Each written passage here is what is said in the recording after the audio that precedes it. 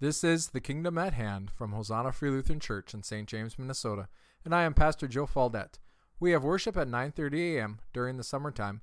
We can be found online at hosannafreelutheran.com and in podcast format on iTunes, Google Play, or your favorite podcast app as The Kingdom at Hand. Ephesians 4, verses 25 through 32. And I read in Jesus' name. Therefore, having put away falsehood, let each one of you speak the truth with his neighbor, for we are members one of another. Be angry and do not sin. Do not let the sun go down on your anger, and give no opportunity to the devil. Let the thief no longer steal, but rather let him labor, doing honest work with his own hands, so that he may have something to share with anyone in need. Let no corrupting talk come out of your mouths, but only such as is good for building up, as fits the occasion, that it may give grace to those who hear. And do not grieve the Holy Spirit of God, by whom you were sealed for the day of redemption. Let all bitterness and wrath and anger and clamor and slander be put away from you, along with all malice. Be kind to one another, tender-hearted, forgiving one another, as God in Christ forgave you. Let us pray. Father, as we come to study your word, we thank you that your word is truth. And I pray that you would grant us the wisdom to properly apply these truths into our lives. Lord, the wisdom to understand them and to use them, to live them out for the sake of your name, for the sake of your glory. Lord, we ask this in Jesus' name. Amen. You may be seated. So today's sermon is a focus on our horizontal relationships. And so we start out with the therefore, and that therefore is built on all of these doctrines that we've been talking about. How we are created in the image of God, that the Holy Spirit lives within us. We are recreated in the image of God, that the Holy Spirit lives within us, that Christ has died for us, that, all of those doctrines within the book of Ephesians. I'm not going to go through all of them because, we can always go online or on the podcast and look at all of the old ones. So, as we're looking at this, we start with a therefore, and so it's built on top of all of this mound of previous discussion. And so, therefore, having put away falsehood. We already talked about that. Having put away falsehood, let each one of you speak the truth with his neighbor, for we are members of one another. And this, as Christians, this is supposed to be one of the things that identifies us. As I was reading today in the book of John, and for my devotions, and there Jesus calls the Holy Spirit the Spirit of truth. And I was reading that and I thought, praise God, this fits with what I'm talking about for the sermon. If the Holy Spirit is living in you, and you are walking with the Spirit, then truth is supposed to be one of the things that you could be identified with. That's supposed to be a marker of my personality as a Christian, that I live in truth, that I walk in truth, that I speak truth, that I'm not lying to other people, that I'm not pursuing some other end or goal, but that I'm speaking truth because we are all members one of another. And so if I lie to someone, this is kind of a silly illustration, but how many of you ever had broccoli in your teeth? Some of you haven't. Good for you. Or you're lying right now. Don't do that. But who do you appreciate more? The person that looks at you and smiles and then lets you, and waits until you get home to see that you have broccoli in your teeth. You look in the mirror when you're brushing your teeth at night and you're like, I wonder how long that's been in there. I didn't have broccoli since lunch. It's been all day.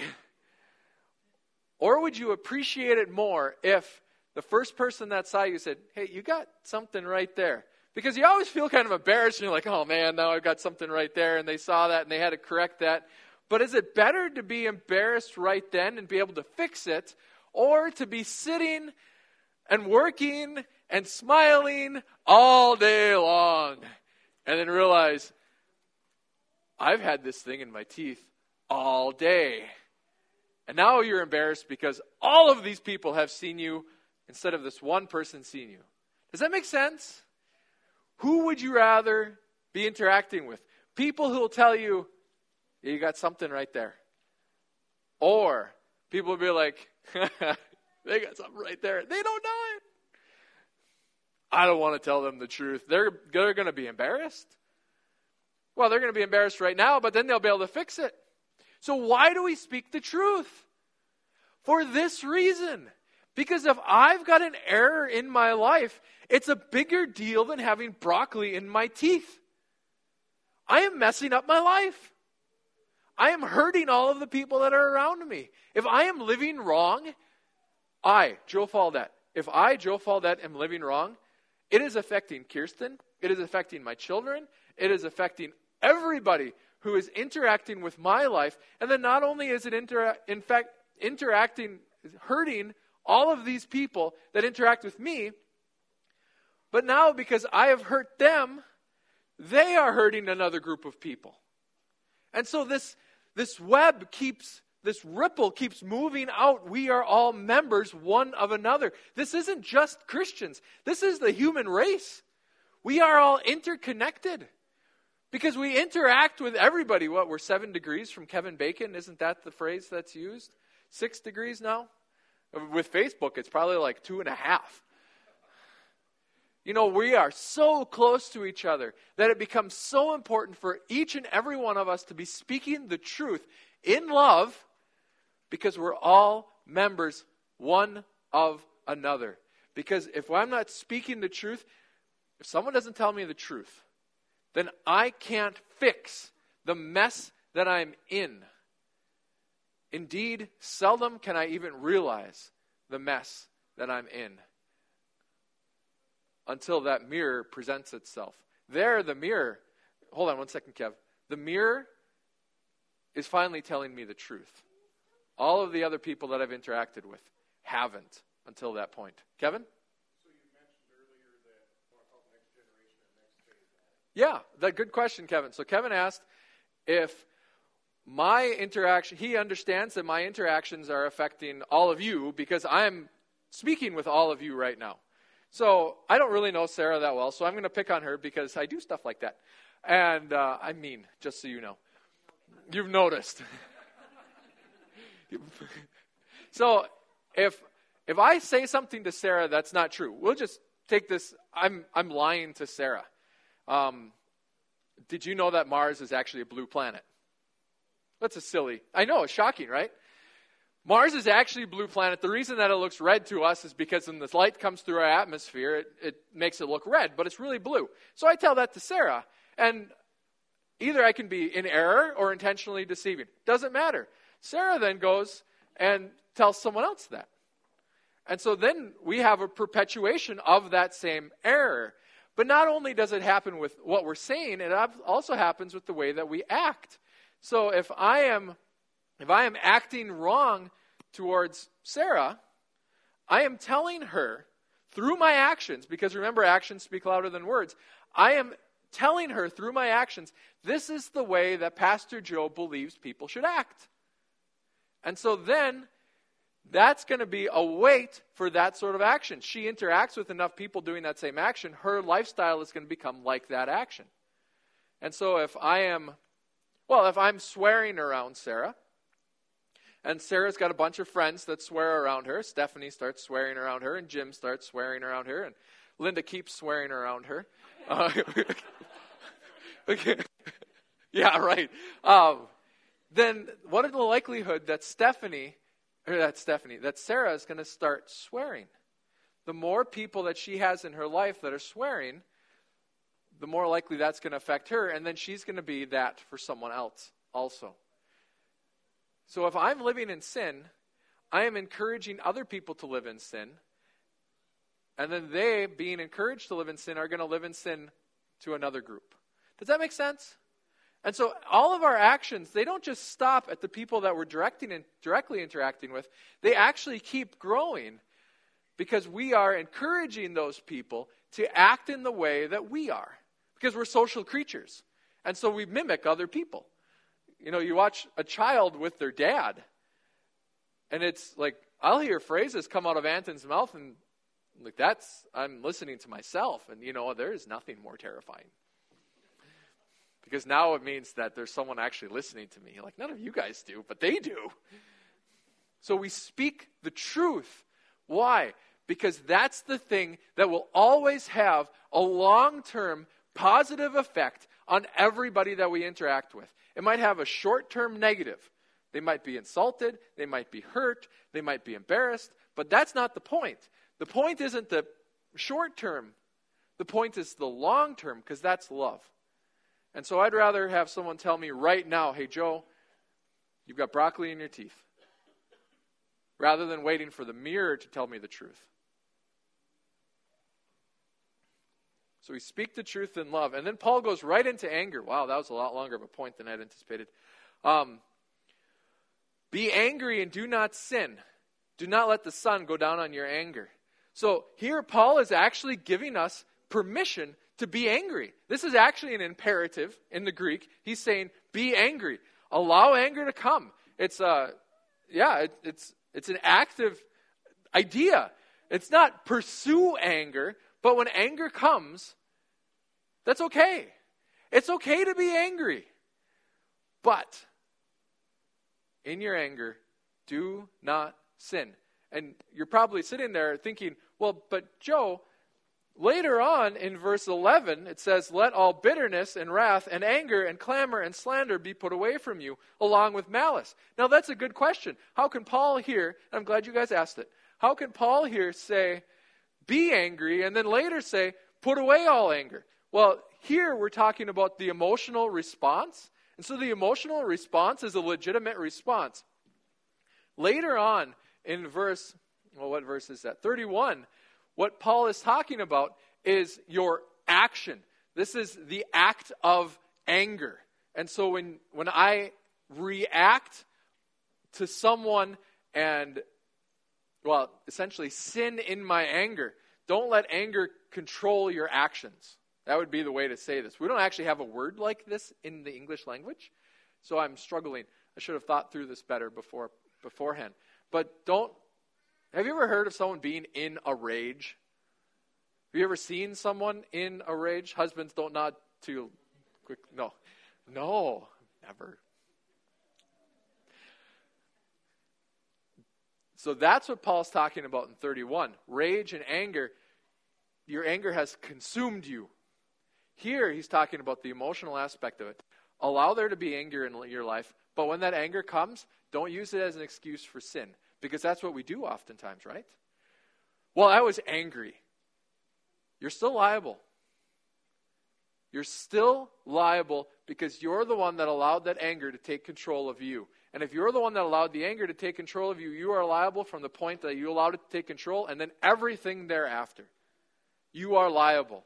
Our legal system is messing this up right now. Doesn't matter. God didn't mess it up. You are the one. If you put someone in charge, if I'm the boss of a company and I hire someone and that employee messes up, who is responsible ultimately? The boss. Right? He's the one that's going to have to pay. The employee may get fired, and that's what we should do with anger. But the boss still has to pay. And so I'm still responsible. So I can have anger be in my life, but then I need to deal with it properly. Why does anger exist? Well, because there's something wrong in the world. It can be injustice. It could be an obstacle. It can be all sorts of things. You know, your car breaks down. Well, that'll cause anger sometimes. And so anger is an impulse to action. It kind of drives us on, right? And so why don't we always act when we're angry? Well, it's because we're nice, right? How many of you are nice? You like to be nice. You don't have to raise your hands for that one. But if I've got 10 inches of nice, say, well, that's not, well, about 16 inches right there. I'll not move my hand. We'll just change the number. I've got 16 inches of nice. And then someone does something mean to me. Well, let's say that I've got water. It's like a dam holding water back. So I've got 16 inches of nice here, and someone does something mean. Well, then that water of anger rises up 5 inches. Okay. Well, that's not bad. My niceness can still hold that back.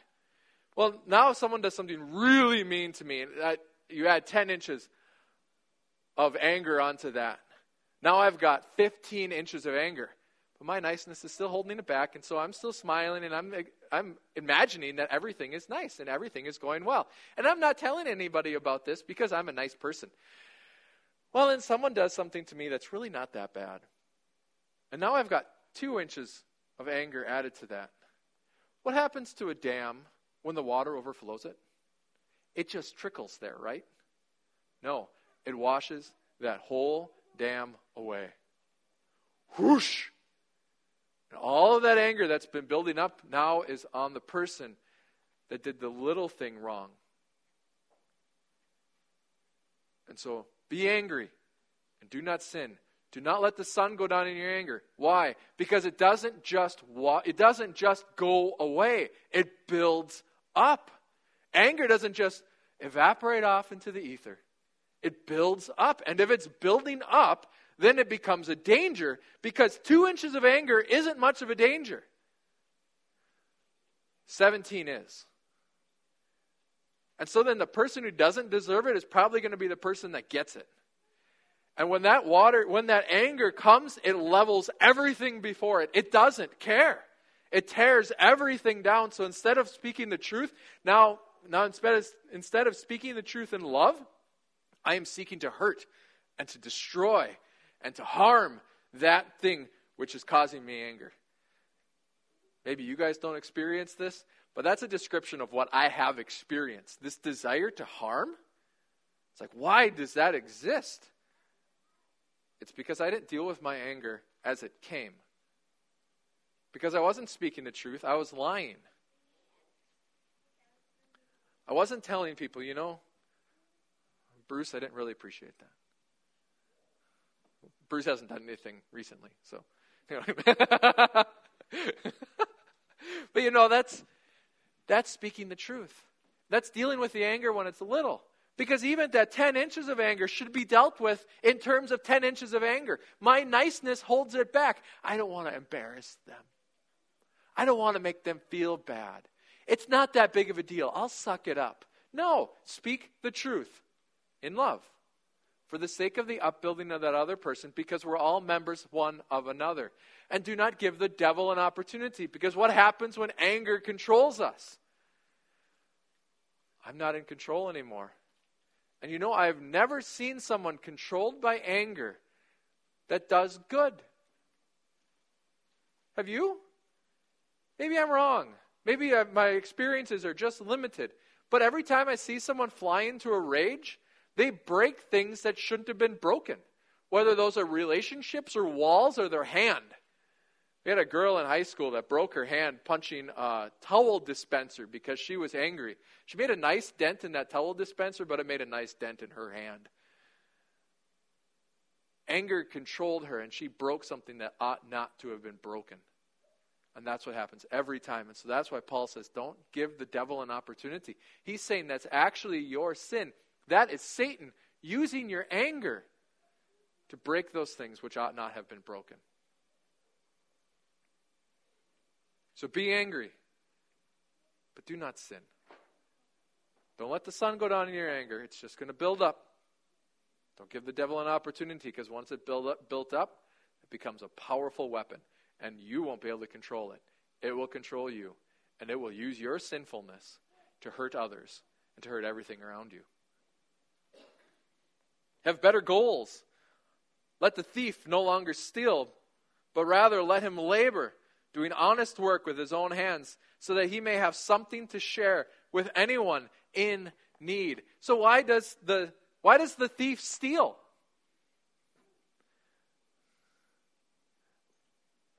Want? Does like the Robin Hood theme, stealing from the government and giving to the people, because that's really who the rich were back in that day and age. They were government workers, if you read the book. But the thief steals out of selfishness. I steal for myself. Robin Hood doesn't really exist. That's a nice story, but it's not a reality, not in our culture at least. So if someone's stealing, it's because they want for themselves. Now, it's possible that they're in want, like they're starving to death, and so then they steal. Well, we can have compassion upon that person. But everyone else, they're stealing out of simple greed. I want that which I have not worked for, be that reputation or be that, the batteries from your tractors. Why did they steal? Well, because they want something they didn't work for. And so Paul says, that's not a good goal. Satisfying your temporary desire is not a good goal. So what do? Let him work. Let him stop stealing. Let him stop doing that thing that he's doing in order to satisfy his goal, and let him start working. Oftentimes, when we tell people to work, we say you need to work in order to satisfy that desire of yours. Paul says, that's not a good goal either. The purpose of your working isn't to satisfy your desires. You need to start working so that you can have something to retire on. That's not what that says. So that he might have something to share with anyone in need. So now my goal is actually changed, both my method and my goal. So Paul says, get better goals. If you're stealing for the sake of selfishness, working isn't going to make you a better person because your goal will still be messed up. You need to change your goal, and you need to change the way that you interact with that goal. So now our goal is to be love. I am called to work for the sake of others, to work to be a blessing to my children, to work to be a blessing to you, not for the sake of my glory, not for the sake of my prestige, not for the sake of my financial well-being, not for the sake of my comfort. That comfort one, that's been one that God's really been convicting me on. Not for the sake of my comfort or my ease or my anything. It's for the sake of those whom God has put into my life. So that you could help anyone who's got need. So I'm called to work for the benefit of those who are around me instead of simply for my benefit. I'm called to love those who are around me. So then he also goes on, let no corrupting talk come out of your mouths, but only such as is good for building up, as fits the occasion, that it may give grace to those who hear. Here also is a new motivation. Here's a new goal. Friends, what's your goal? If you are corrupting talk, what is corrupting talk? You know what's interesting? That's not a specific word at all. It's very broad. It's whatever tears someone down. Whether it tears someone down in their thinking, it tears someone down emotionally, it tears someone down in their finances, or whatever. Any area that you could tear someone down through talk. So if I am gossiping about Jim with Linda, is that corrupting talk? Yes, because now I'm hurting their relationship. If I'm talking to Bruce and I'm complaining about my wife, is that corrupting talk? Yes, because now I'm hurting Bruce's relationship with my wife, I'm hurting my relationship with my wife, and I'm hurting my relationship with Bruce. And so any talk that tears people down in any way is corrupting talk. So, that's pretty broad. Oh man, now I can't talk about anything. Well, yeah, you can. Set a goal and aim for that. Instead of focusing on all the things you can't talk about, Paul doesn't go through this long list, because it'd be a long list of things you can't talk about. He says, here's what you aim for. But only that which is good for building up. So now as I interact with people, what am I supposed to aim for? What is my goal? To build them up. Not just them, but then the people who hear. And then myself as well, because I'm building other people up, then I'm building myself up too. And so there is a reciprocity here. If I'm building Bruce up, he's more likely to build me up. If I'm building Bruce up, our relationship is getting stronger, and so then I'm being built up in that relationship. Then I'm benefiting everything instead of destroying it. Because God is the one who creates and who builds, right? Satan comes to steal, kill, and destroy. So if I'm corrupting those who are around me, I'm actually doing Satan's work for him. Good times. Have better goals. Seek the benefit Love. Seek the long-term benefit, that which is building up for everyone around you. Now, that first one doesn't mean you just give away all of your money. No, I'm not saying that. But that others would be your goal instead of self. In my talk, that others getting better would be my goal. Instead of me feeling better about myself would be my goal. Because why do we complain about people? Really? It's in order to puff ourselves up, right? That's really why we complain. We'll be honest. It's because I put them down. If I put them down, then I am by de facto higher. That's why we complain about other people. So don't do that. That's what this is talking about. Have a good goal. The goal of building up. Thirdly, finally. Yes, finally. Motivation. And do not grieve the Holy Spirit of God, by whom you were sealed for the day of redemption. Who is the Holy Spirit? That's thinking through all of the descriptions of the Holy Spirit, that's a big set of qualifications. He does a lot of things. But one of the things that I want to focus on for this text, because this is the context, is he is the one who puts within us godly motivations. To be motivated to do those things which are right and good. He does all sorts of other things too. He convicts us of sin, guilt, and judgment, so he's a convictor. He is the Spirit of truth. He brings truth. He manifests himself. He's a manifestation of God. He does all sorts of things. And we could go into all of those, but we're going to focus just on the motivating factor here. The Holy Spirit is the one who gives us holy motivations. And so if you have a holy motivation inside of you, even just one, that is a fruit of the Holy Spirit. He is living in you. Because the ungodly person doesn't have one holy motivation. And the motivation is that thing which stands behind, that drives you forward to do something. It's not the something that you're doing. It's the thing that stands behind and drives you forward. It's the motivation. It's the engine of the car. It's the thing that propels you. If I want to love someone and be kind to someone, that's actually the Holy Spirit pushing me forward. And so if you have a holy motivation within you, do not grieve the Holy Spirit, and do not grieve the Holy Spirit of God, by whom you were sealed for the day of redemption.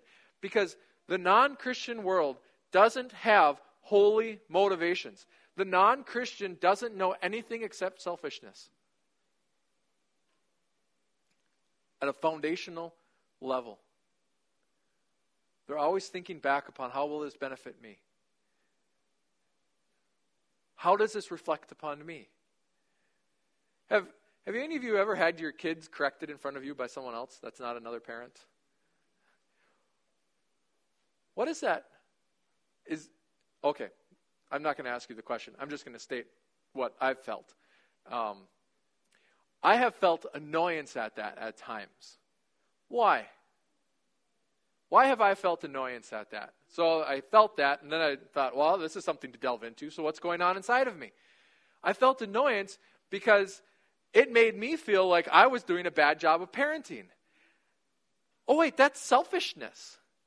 Because now, are my kids the purpose of my children?